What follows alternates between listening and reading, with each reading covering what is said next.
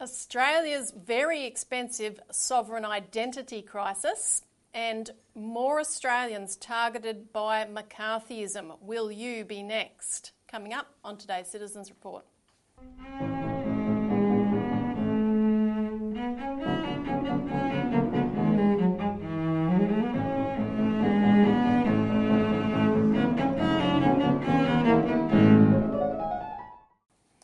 Welcome to the Citizens Report for the 20th of April 2023. I'm Elisa Barwick. Joining me today is Citizens Party researcher Richard Barden. Welcome. Thanks, Elisa. We've got a bit to talk about on today's show. We're going to touch first on what Penny Wong had to say at the National Press Club this week. It's a pitched battle between her and Mr Keating. You'll soon know which side we're on. And then we'll talk about an update to last week's show where we talked about Australians that are being targeted and in fact tortured under national security laws, and we've got a new case of that already since that last show. Now, don't forget to hit the like button, subscribe and ring the notification bells to be alerted of new shows coming out and new material, and share this as widely as you can so that the word gets out. And if you can follow the link below to donate and to help us do and run the campaigns that we're constantly doing, and we've got some big things coming up to campaign on, that's for sure. So before we get into the show proper, a couple of announcements. Firstly is the new deadline. Of course, we had an extension for the inquiry into regional bank closures, and the new deadline's approaching rapidly. That's next Friday, the 28th of April. Now, if you haven't made your submission, please do so. But also, contact your local mayor or councillor. Maybe you know a councillor in your local community, particularly if you live in one of the 64 towns that's about to lose a NAB branch, and maybe we can put those back on the screen, but we did talk about that. You and Robbie talked about that at length last week, where there's a pattern whereby the NAB has been reducing the hours that the branches are open, and that always precedes announcements of closures.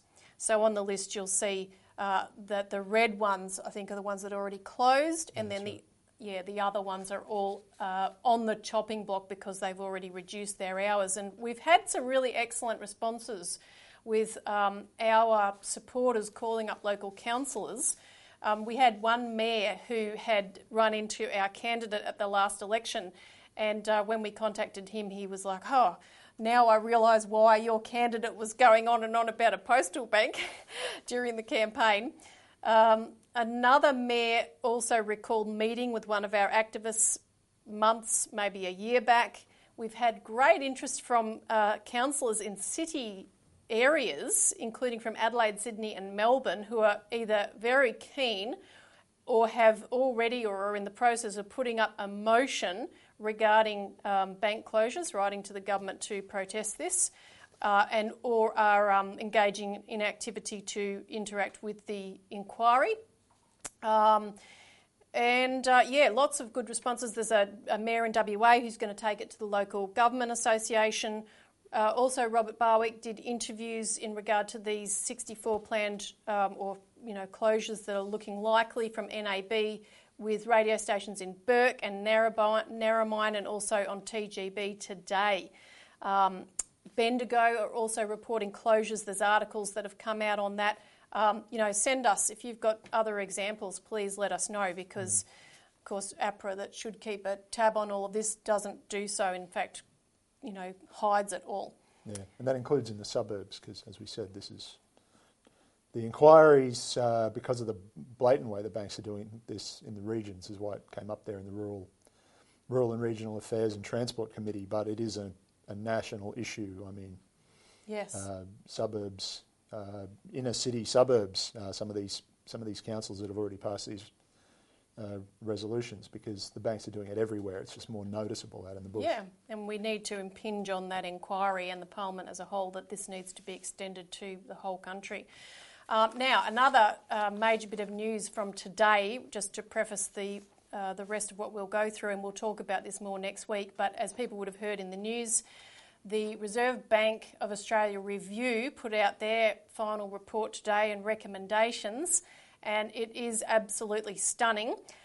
because they have basically done exactly what we told them not to do. We've been pushing, and a number of senators from One Nation, the Liberal Party, the Greens, have been raising in Senate hearings the necessity for the RBA to be dictated to and directed by the government, that instead of, running up asset bubbles in a time of crisis, they could be directing funding into building the nation.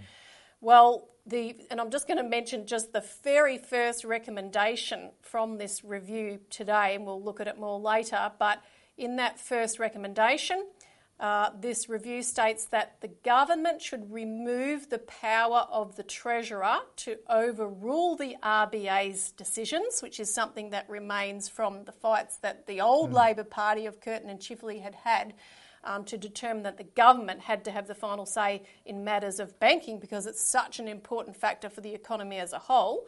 So they're saying scrap that. And they're also saying the government should remove the RBA's powers in the Banking Act 1959 to determine the lending policy of banks, which is something that the senators had raised that the RBA could do in terms of preventing asset bubbles from forming. They could have different interest rates for different sectors of the economy. And so they're saying scrap that as well.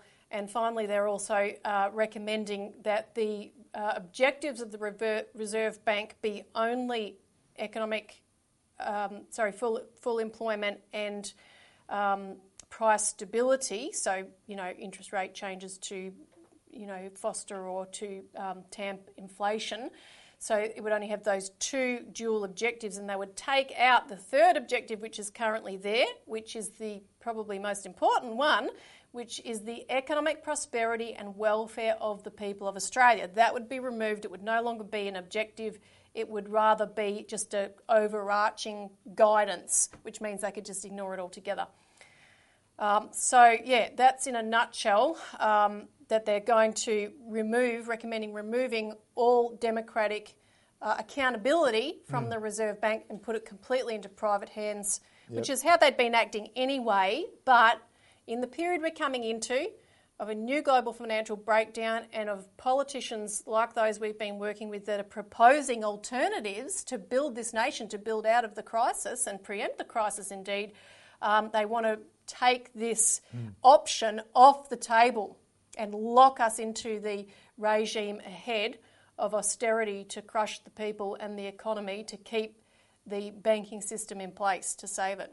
Yeah, explicitly reject their obligation to the common good instead of just de facto like it is now.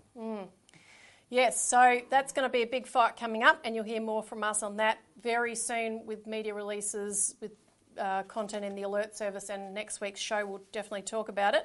So on to our first topic, Australia's very expensive sovereign identity crisis. So we're going to talk about Penny Wong's address to the National Press Club this week, which really was an attempt by the Labor Party to defend itself from the attacks that Paul Keating, has levelled, others as well, but of course he's the big name and he's the one that sticks out within the Labor Party. And so it was very interesting that Penny Wong felt that she had to hark back to Labor leaders of the past, such as John Curtin, in order to try to defend the position. Of course, it was all based on a complete twisting of history and complete lies, because she stated that in sticking with the US alliance and sticking with AUKUS and the submarine deals and, the planned war against China, that this is just reinforcing Curtin's wartime turn to America, where Curtin in 1941 broke from Britain and aligned with America. So this is just either complete historical ignorance or... She can't possibly be that stupid. Others I might believe so. Penny Wong is not stupid, whatever else she might be. This is not just twisting, but a complete inversion of the truth. Well, that's right, because in fact what she is suggesting is more akin, as we wrote in our alert service, to what Menzies did, where ahead of World War II he came out and announced, well, look, if Britain's at war, we are at war. In other words, no question, we're in lockstep. Do anything a London says, down to the last man and the last shilling. That's right.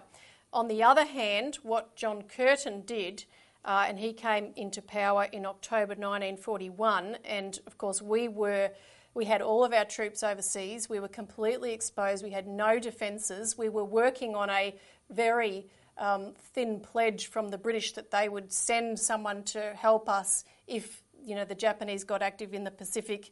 But when, of course, Pearl Harbor was attacked in December 1941, Curtin immediately moved. He said, no, we're not, putting our defences on that kind of a flimsy promise from the British. We're getting out, we need our troops back here, we need to mobilise our economy. Of course, there was a lot of economic and industrial action that went into effect immediately to build this country's defences, which the legacy of which lasts to this day, although they've nearly run it down entirely. And so he gave a speech in December, on the 27th of December 1941, and said, I make it clear that Australia looks to America free from any pangs about our traditional links of friendship to Britain. So he broke with the existing alliance, the very opposite of what Penny Wong's sticking to it. He broke with it. And, of course, within less than 6 weeks of him making that call, we had the attack, the bombing of Darwin. So, he made exactly the right call.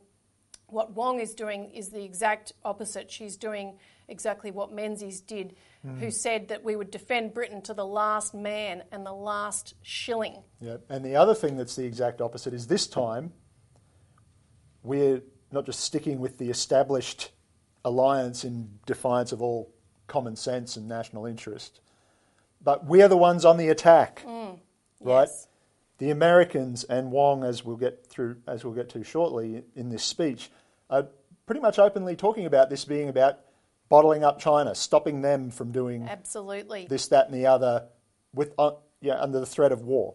That's what we're doing. We're the aggressors here. Well, there was I was just looking back over it. There was an article in The Australian recently where there was this secret conference over there in the United States, a lot of top military people. This was organised by Christopher Pyne.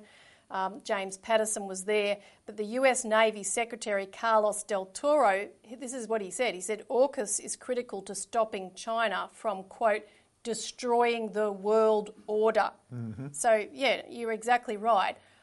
We are the aggressors here, and we somehow think and have, imagined this world up in which China wants to, destroy the world order. Now, they want a new order, and we're going to talk about that shortly, but they want an improved economic and diplomatic order in which countries like they and like Russia are not excluded from the rules of the game for, having different ideas. Yeah, what they want is what the UN and related mechanisms, the Bretton Woods international exchange system and so on, was supposed to be but never really became.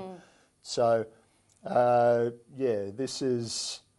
When they talk about this rules-based order, that's the rules imposed by especially in the post-Cold War period, by the unipolar hegemon, as they say, the United States and Britain and hangers-on like Australia. Not international law. Not international law. It's the rules that they devised. Just and you'll notice when we go, as we're going to go through shortly, Penny Wong in her speech never says international law. Yeah, no. It's always. Well, before we go into a few of the things, highlights of what Wong said, just review for people what Paul Keating has said, which the Labor Party's been forced to react to.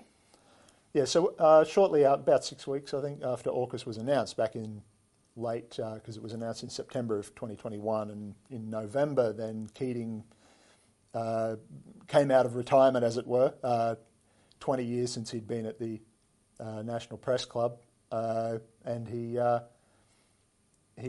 came and gave a speech just ripping the whole thing apart. This is what it's really about. This is about, as he put it, securing our security from Asia, not in Asia, alienating the rest of the region, turning back to our old colonial master Britain and the United States that's trying to maintain its strategic primacy all over the world, especially in the Asia-Pacific, or Indo-Pacific as they call it now.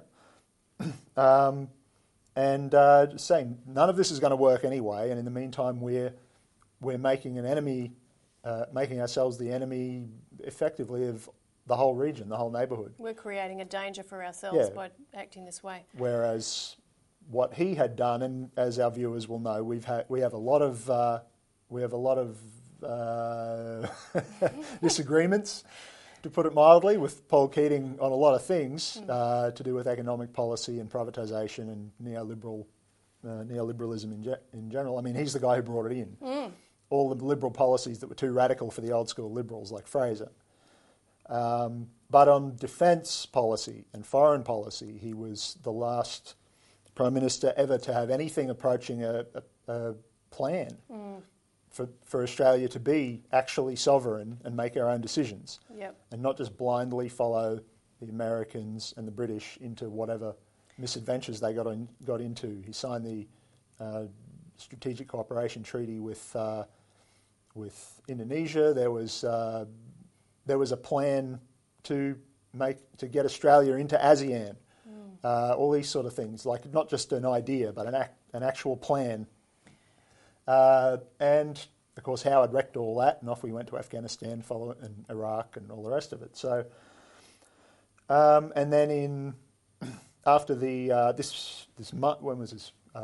So just over a month ago, when they announced the AUKUS submarine deal, the first pillar of this Australia, UK, US security agreement, so-called. He made another speech going after all of the nonsense in that as well about it. You know, we're beggaring ourselves to support the American nuclear submarine industry because they can't afford to build their own. So we're going to pay for it on the hopes that they eventually find a few for us, which will be out of date by the time we get them. And in the meantime, it's all about gearing up, making Australia the forward operating base for a war with China that no one else in the region wants, even Japan. No.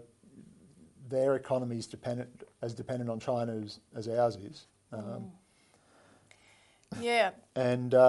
And just, again, tore apart the whole policy. Just says this is not in the national interest. This is not going to provide security anyway.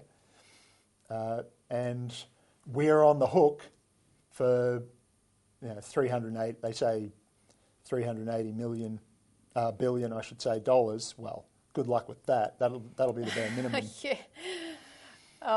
And he also went after these defence and military-industrial complex-funded bodies like ASPI, the Australian Strategic Policy Institute, and the liberal and the neocon sympathiser, imperialist, basically intelligence apparatchiks that the Morrison government had installed, and Labor kept them all. Whereas if there had been any intention to change policies, they would have cleaned them out, as Keating, in Keating's words. Clean them out. He said the nutters are in charge of the asylum. Yeah, as he's said a number of times. Penny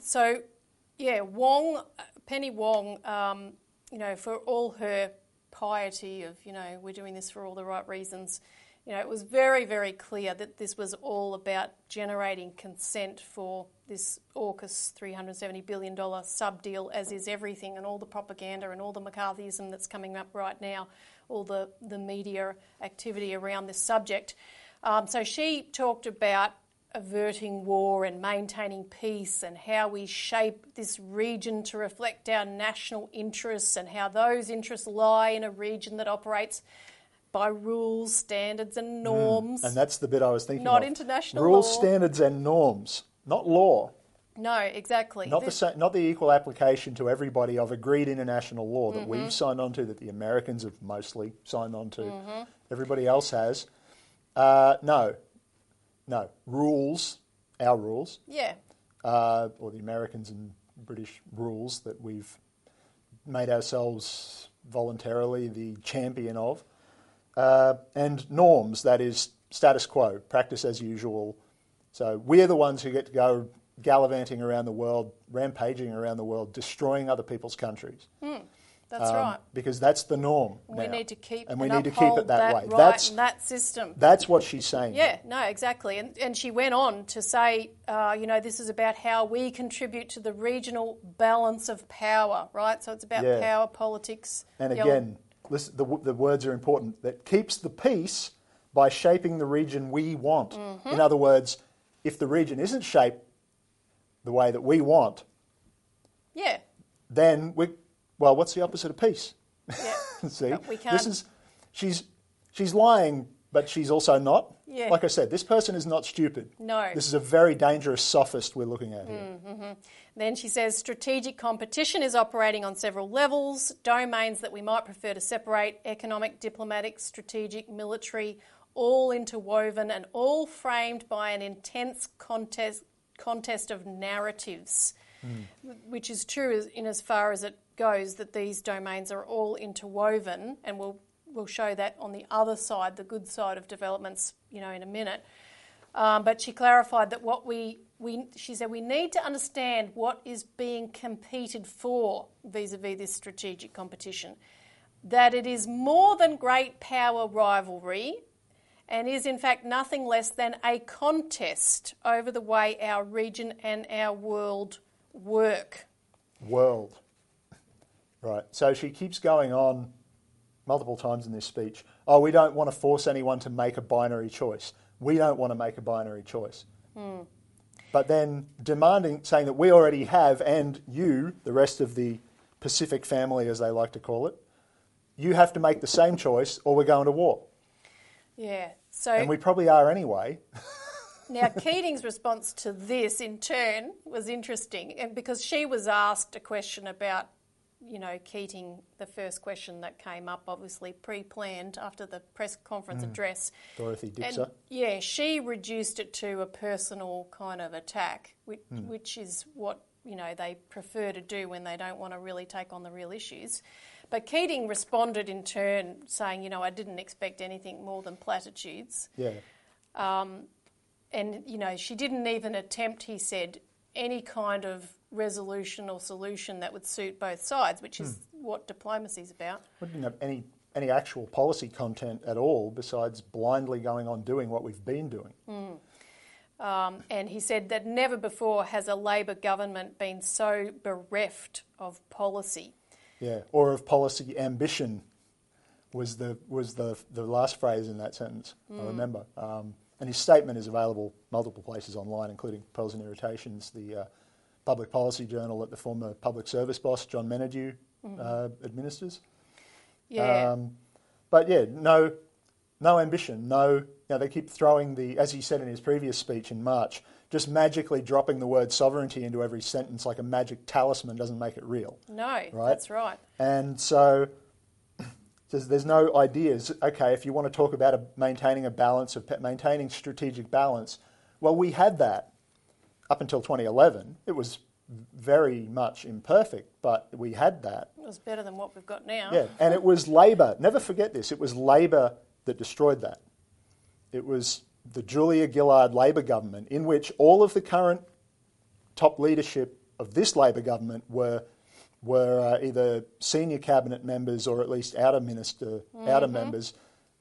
cabinet ministers, and a lot of these current crop of MPs were staffers to the people who were in charge back then, who aren't in the game anymore, at least officially. So, including Mr. Chalmers, the Treasurer, who's trying to find ways to pay for all this by cutting the guts out of everything that Labor says it stands for. Yeah. So, and I'll just add to that picture with Keating's comments that we wrote up last week in the alert service the fact that in New Zealand there's been quite a strong reaction against AUKUS and the danger it represents for this region, with people from the former National Prime Minister Jim Bolger to Labor, Helen Clark, MPs from the Nationals and the Greens, really strongly opposing AUKUS.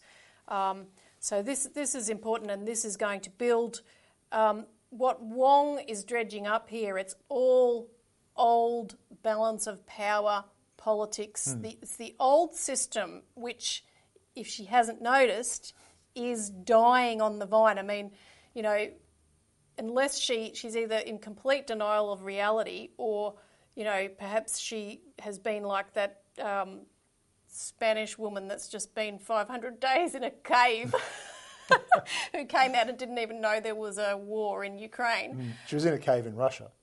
Oh, okay. I don't know where the cave was, but anyway, that's what it seems like, because the complete denial of reality of how the world has changed, particularly since the sanctions on Russia have indicated to the majority of the world's nations and hosting the majority of the world's populations, known as the global majority or the global south, have realised, okay, we could be excluded from this financial and economic order at any point, and not just like Russia. Yeah, and not just with the sanctions and all of that, which they've been doing since long before there was any suggestion of a war anywhere. That's right. And also on China, that the Trump administration was trying to do, and it just always blows up in their faces, but all they know how to do is double down. But seizing foreign currency reserves. Oh, we decided we don't like your government, so we'll declare someone else the president. Venezuela, this opposition leader, so-called, who actually wasn't and has never won an election to anything. He's the president now. Yeah. Juan Guaido, random Guaido, as some people called him. So, if you won't put him in charge of your government, we'll just seize all your foreign currency reserves and steal the funds of the accounts of your state oil company that we can get hold of in US banks because they're there trading oil on the world market in the US dollar, right? They did it to Afghanistan when they pulled out under Biden just not long ago. We'll confiscate all of your foreign currency reserves and starve your people because we love them so much. And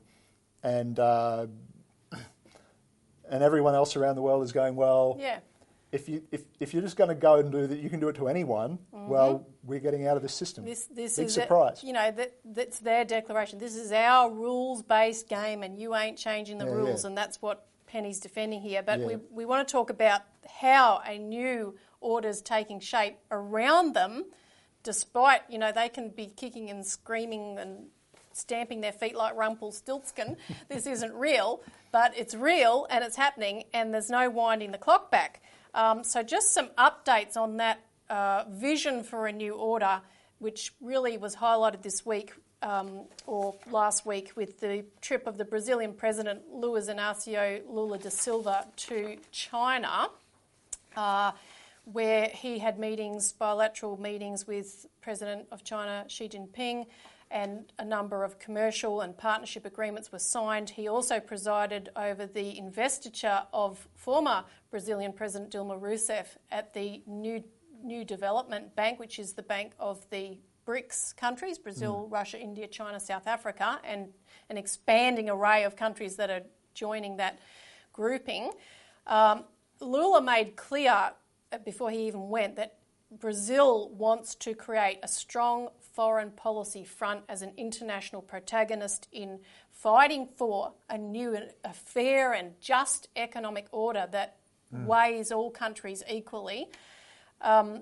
He said that the New Development Bank is a crucial part of that new financial order because currently nations are hostage to international lenders, and he talked about Argentina because while he was in Beijing, the US Deputy Secretary of State, Wendy Sherman, was in Argentina telling them that they have to suffer short-term pain to get their financial house in order so that they can improve conditions for foreign investors, not for the people of the country. And without getting into detail now, anyone who knows any of the history of Argentina and its debt defaults and all of the pain it's been put through by the IMF and the United States over the years, I mean, talk about waving a red flag to a bull. How stupid can these people get? And so Lula said, he talked about we have to free countries from the shackles of these IMF conditionalities. No bank should be asphyxiating countries the way the IMF is doing to Argentina, holding a knife to Argentina's neck. I mean, he really made a pointed attack on this current framework, and then he brought it to a real crescendo point at a roundtable discussion of the New Development Bank where he said, look, every night I ask myself why all countries have to base their trade on the dollar. Why can't we do trade based on our own currencies? Who was it that decided that the dollar was the currency after the 1971 disappearance of the gold standard? So, of course, this brings to a head a huge issue which has been building, where in previous, I just want to run through a number of previous developments that it's all in the alert service. If you want more information, you can contact us for a copy of that. But these are just developments in the last few weeks, not comprehensive. But China and Brazil had already signed an agreement in recent weeks to trade in yuan using China's CIPS settlement system rather than the Western SWIFT settlement system. And since then, China's Industrial and Commercial Bank conducted the first cross-border yuan settlement transaction in Brazil via its local branch. So it's happening already. You've already had China and also France actually made their first energy purchases from the United Arab Emirates in yuan. So that's happening. The Saudis and Chinese earlier in the year agreed to trade oil in yuan, also using the CIPS system, so avoiding SWIFT and so forth. The Malaysian Prime Minister was just in China this month and discussed moving away from the dollar and using the ringgit and yuan for trade, as well as proposing an Asian Monetary Fund and local BRICS projects.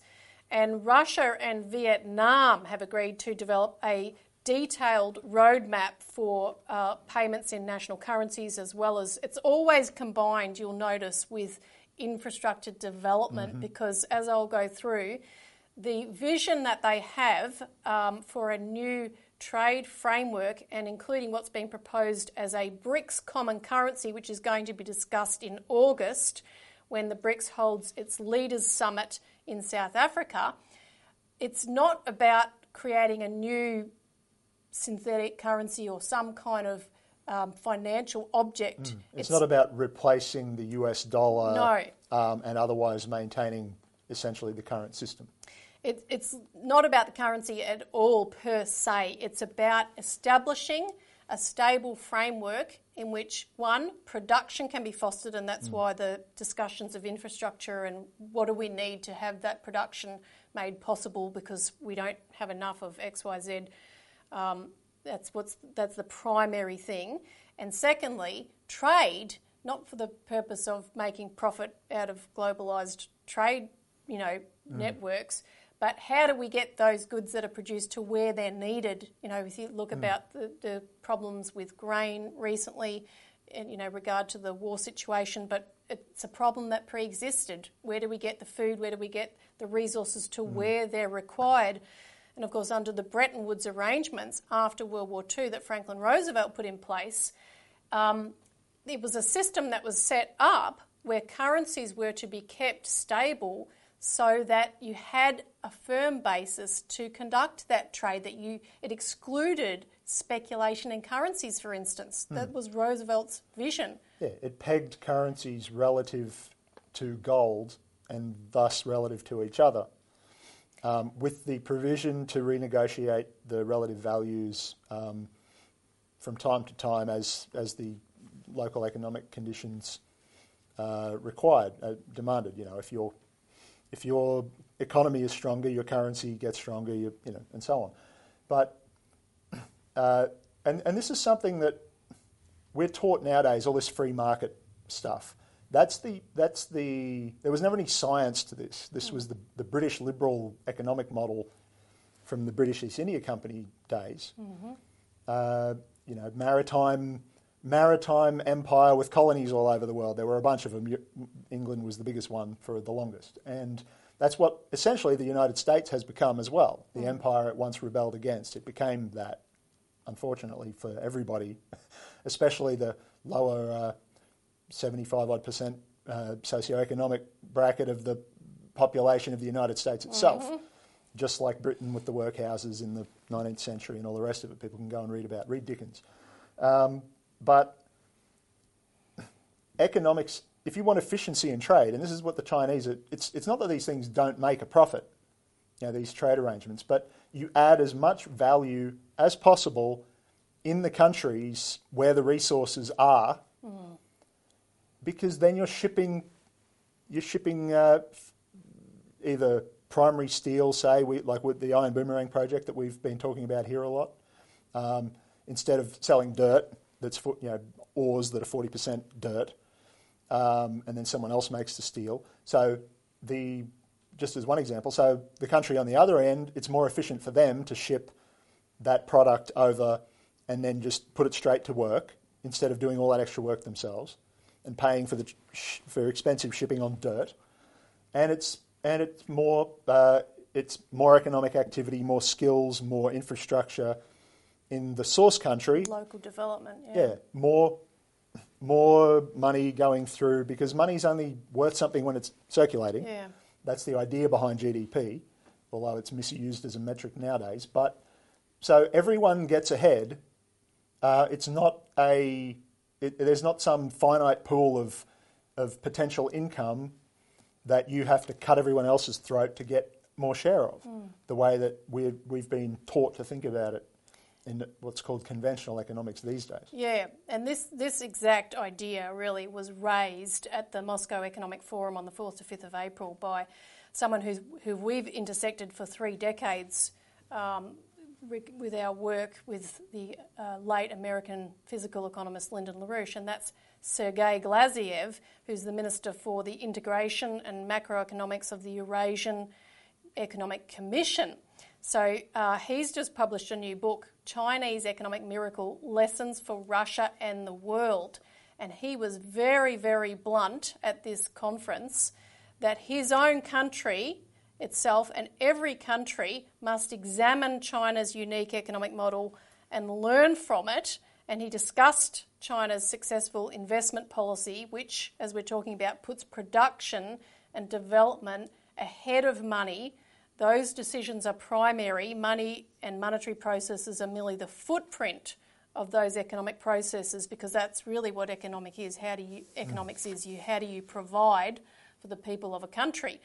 And he's discussed this idea that any new unit of account, or call it a currency if you like, but a unit of account for trade should be linked to tangible commodities. So similar to what the Bretton Woods arrangement was, but not only gold, but things like oil, metals, grains and water. And Russia and the BRICS countries have been working for some time now on creating an exchange of sorts for the most important commodities, including gold, that excludes speculation but sets a stable price, what they call a long-term producer price, and including for things like grain and other really important commodities.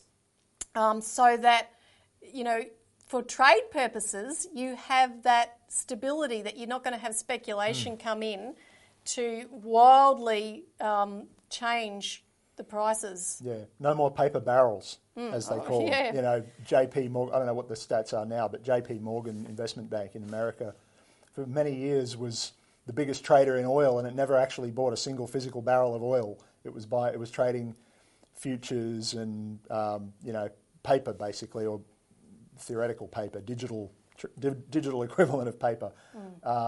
Goldman Sachs was the same with various metals, industrial metals, aluminium, copper.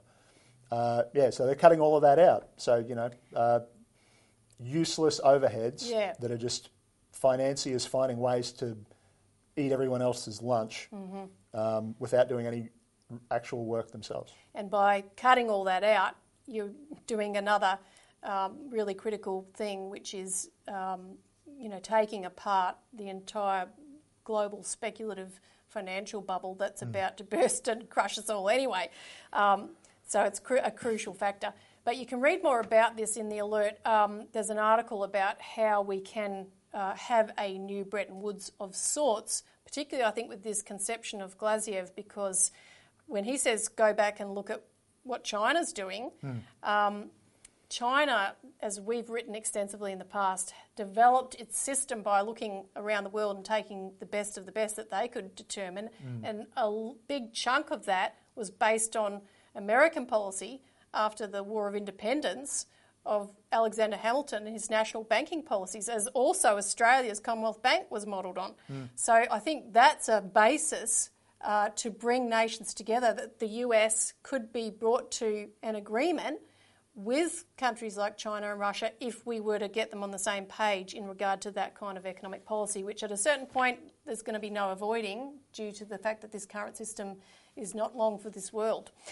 So I think we'll stop there and go on because we want to leave plenty of time for our next topic, which is more Australians targeted by McCarthyism. Will you be next?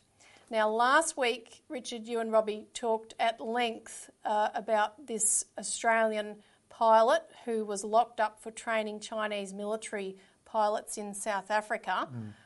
Dan Duggan, maybe you just want to recap for people that didn't watch that show what that story was about briefly. Yeah, just basically a completely normal, above-board business operation, flight training academy for test pilots in South Africa, where this gentleman, Mr. Duggan, he's a former US citizen, retired United States Marine Corps military pilot, and fighter pilot, and he and a bunch of British and other nationality pilots were training people at this flight school from all over the world, including apparently some from China.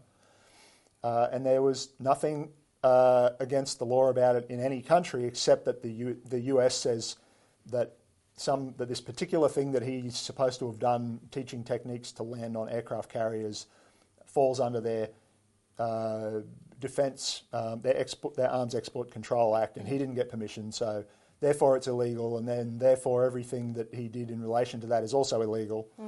But it's none of it's illegal under Australian law, so he shouldn't actually be able to be extradited from Australia to the United States like they're demanding. But of course our government, being the lapdogs that they are, they just said, yes sir, and they've thrown this guy in solitary confinement, freezing cold conditions, no heating, no blankets. It's real, the stuff that we're told goes on in supposedly authoritarian countries, whether it actually does or not, and they're doing it to people, our own people here. Yeah, this guy is an Australian citizen. We're going to talk about another example today, which is what this show's topic's about.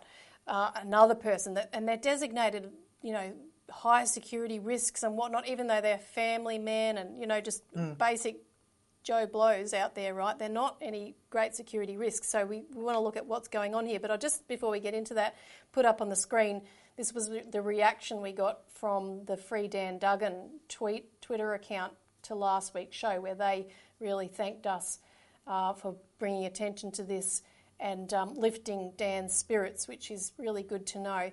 And I want to preface the new case we're going to talk about with a tweet put out by that same account on the 15th of April, which was quite prescient. He said they said there will be many more victims wheeled out to justify the imaginary war with China and many reprisals on the other side. The human carnage has begun. Beware businesses working with China. Beware miners. Beware expats. Beware academics, students, farmers and flying schools. You may be next. And we are getting people that work on matters relating to cooperation with China coming to us and saying, we're really concerned, I'm really concerned that I could be targeted for doing the slightest thing just because the word China comes up. Yep. So this latest case, if you could run through it, is relating to a Sydney businessman, Alexander Sergo, who was arrested by the Federal Police on the 14th of April, and this is part of an ongoing counter-foreign interference task force operation by ASIO. Yeah, ASIO and the Federal Police, a joint task force thing. So, so this guy was a consultant, business consultant working in China, and he has family in Australia. He's currently, until he got locked up, he's lives in Bondi. He's moved all his belongings back from China, and according to the papers, according to his lawyer quoted in the papers, and he's helping out his living with and helping look after his aged mother in Bondi. So he was working in China. He was approached by two people who said they worked for a think tank, and they commissioned, shock horror, research, business intelligence research from a consultant on things like, from a business consultant. Who'd have thought, right? On things like, they're spinning it as things critical to our national defence, but it's things like lithium mines. Like if you're a business oriented think tank in China, where did the Chinese buy most of their raw materials that they don't produce for themselves? And all of these sorts of things, right? So lithium mines. They wanted to know about the public response to the details about the AUKUS deal that we were talking about before. Because of course they did, because these things affect business, right? And so anyway, things in that vein. ASIO says that this was reckless foreign interference, that these two people are actually Chinese government agents, intelligence Ministry of State Security agents of some description. The full details haven't been released. This is just what's come out in the papers, and, in the public, what's been allowed out in public in the courts and so on. At his arraignment hearing the other day. So supposedly this guy's research recklessly endangered Australia's national security by giving, you would think, secret information, privileged information at the very least, to Chinese government agents, except that they met him in cafes, sometimes otherwise empty cafes, because, well, maybe... And he said, this is how things happen in China and a lot of other places, probably including here. Someone quietly slips the cafe owner a few $100s to keep everyone else out of your little room that you're in so that you can have a private discussion, these sort of things. Like, this is not unusual in a lot of places around the world. And but there's no secret information anyway. So all the information that he gathered for these two people that he was working for was all public? All public domain. This is completely ordinary, just what a business, consultant does. Business intelligence company. This is their whole business model, right? You have a specialised area of knowledge. You do research in that area. You put together reports for people who pay you to do so. A lot of this stuff that he bases his reports on is Australian Financial Review articles. Lowy Institute. Them in jail. Actually do that, but they actually deserve to be there. A lot of them. But they jeopardise. They actually jeopardise Australian national interest on behalf of the United States, and so they're the good guys apparently. But, they're following the rules. Yeah, they're following the rules-based order. That's all this guy did, and his lawyer, who's previously been prosecuted himself unjustly for supposedly endangering national security, Bernard Collaery, and that got thrown out. One of the very few decent things this Labor government did. Drop the previous government's charges against him over the East Timor business, spying on their cabinet and so on. He represented the whistleblower. Bernard Collaery, his name is. And so he just said, look, like I said, they can't release this information publicly until the court says they can, but it says this guy, Xiaogo, gave ASIO his passwords to his computer, said, check it out, and all the information is on there. It's all public information. He didn't have access to or even solicit from anybody and get turned down any secret information, any privileged information whatsoever. This is just a pure witch hunt. There's nothing to this. Now, he's being kept in solitary confinement with the lights on 24 hours a day. Yeah, well, that's what the papers say. It's one of these things. They put him in, they class you as a high-risk inmate, like protection, non-association. They've done the same thing to Daniel Duggan. Supposedly, the judge says, and this is how you can tell he's bought into all this McCarthyist nonsense as well, or just being told to play up to it, whichever way it works. I don't know the guy, but to judge his character. But saying, well, if we have to put him in effectively protective custody, can't give him bail to go back to his mother, who he's helping look after because she's nearly 90, because he's being exposed for. Now that this has come out, then I'm sure there'll be people from China from the Chinese government who'll be interested in him not testifying. Like, he thinks they're going to have hitmen come to Bondi and whack this bloke like a mafia movie or some Cold War spy thriller because he wrote business intelligence research reports based on public information. And he says, oh, well, if it was all public, why couldn't they do that? Well, maybe because they're not native English speakers and don't know the nuances of the Australian political and economic scene. I mean, why do you think people hire consultants? That's right. This whole thing is nuts. Yeah, and, between this story, the Duggan story, and countless others, we're creating a climate here, a chilling climate, which is akin exactly to how this rules-based order we've been discussing was created in the first place. After World War II, the McCarthyism in the United States, the Reds under the bed, that whole mentality was critical to build a state of fear in order to usher in that rules-based system to trash the vision that we talked about that Franklin Delano Roosevelt had to rebuild the world, not just after the war, but to take countries under the heel of British colonialism and have this rising sovereignty of nations and development, because of course sovereignty has to be backed up by the economic development so that they can continue to assert that sovereignty, which is something Australia must come back to. Yeah.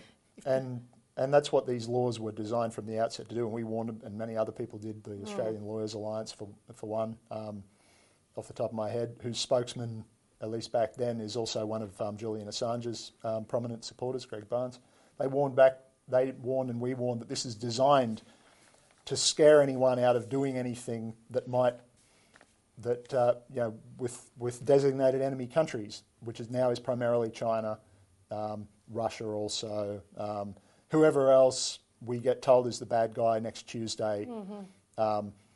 And when this guy was arrested and before his name had even been published, the AFP went on a fishing expedition and said, "Oh well, we believe other people have been in contact with these two agents, who they only gave their English first names they use, Ken and Evelyn, which is not uncommon in China and many other countries because a lot of English speakers can't pronounce their real names. So whatever, but so who knows who these people even are? And they're saying, "Oh, you better contact us in case." The implication being otherwise you might be on the hook next. This is a McCarthyite witch hunt. That's exactly what it is. Yeah, and you can read more about that story that Richard wrote up for this week's Australian Alert Service, which is our weekly publication, and it is available by subscription. And I will say stay tuned because we will have more we're going to be talking about either in the next issue or the one following. The host of different private groups now that are coming out, including some former Aspie players that are getting ready to pig out at the public trough of money, military dollars that are being spun over this AUKUS deal. Again, more consulting fees, but it's all right when you do it with Americans. Exactly. So stay tuned for more on that and more that we'll have next week on the RBA story. Don't forget to write your submission. You've got till Friday, so go and do it right after watching the show and then it's done. And don't forget to call your counsellor as well and let them know that they can make a submission and they can get others to do the same in the local community. So that's the show for this week. Thanks, Richard. Thanks, Elisa. Thanks for tuning in and see you again next week.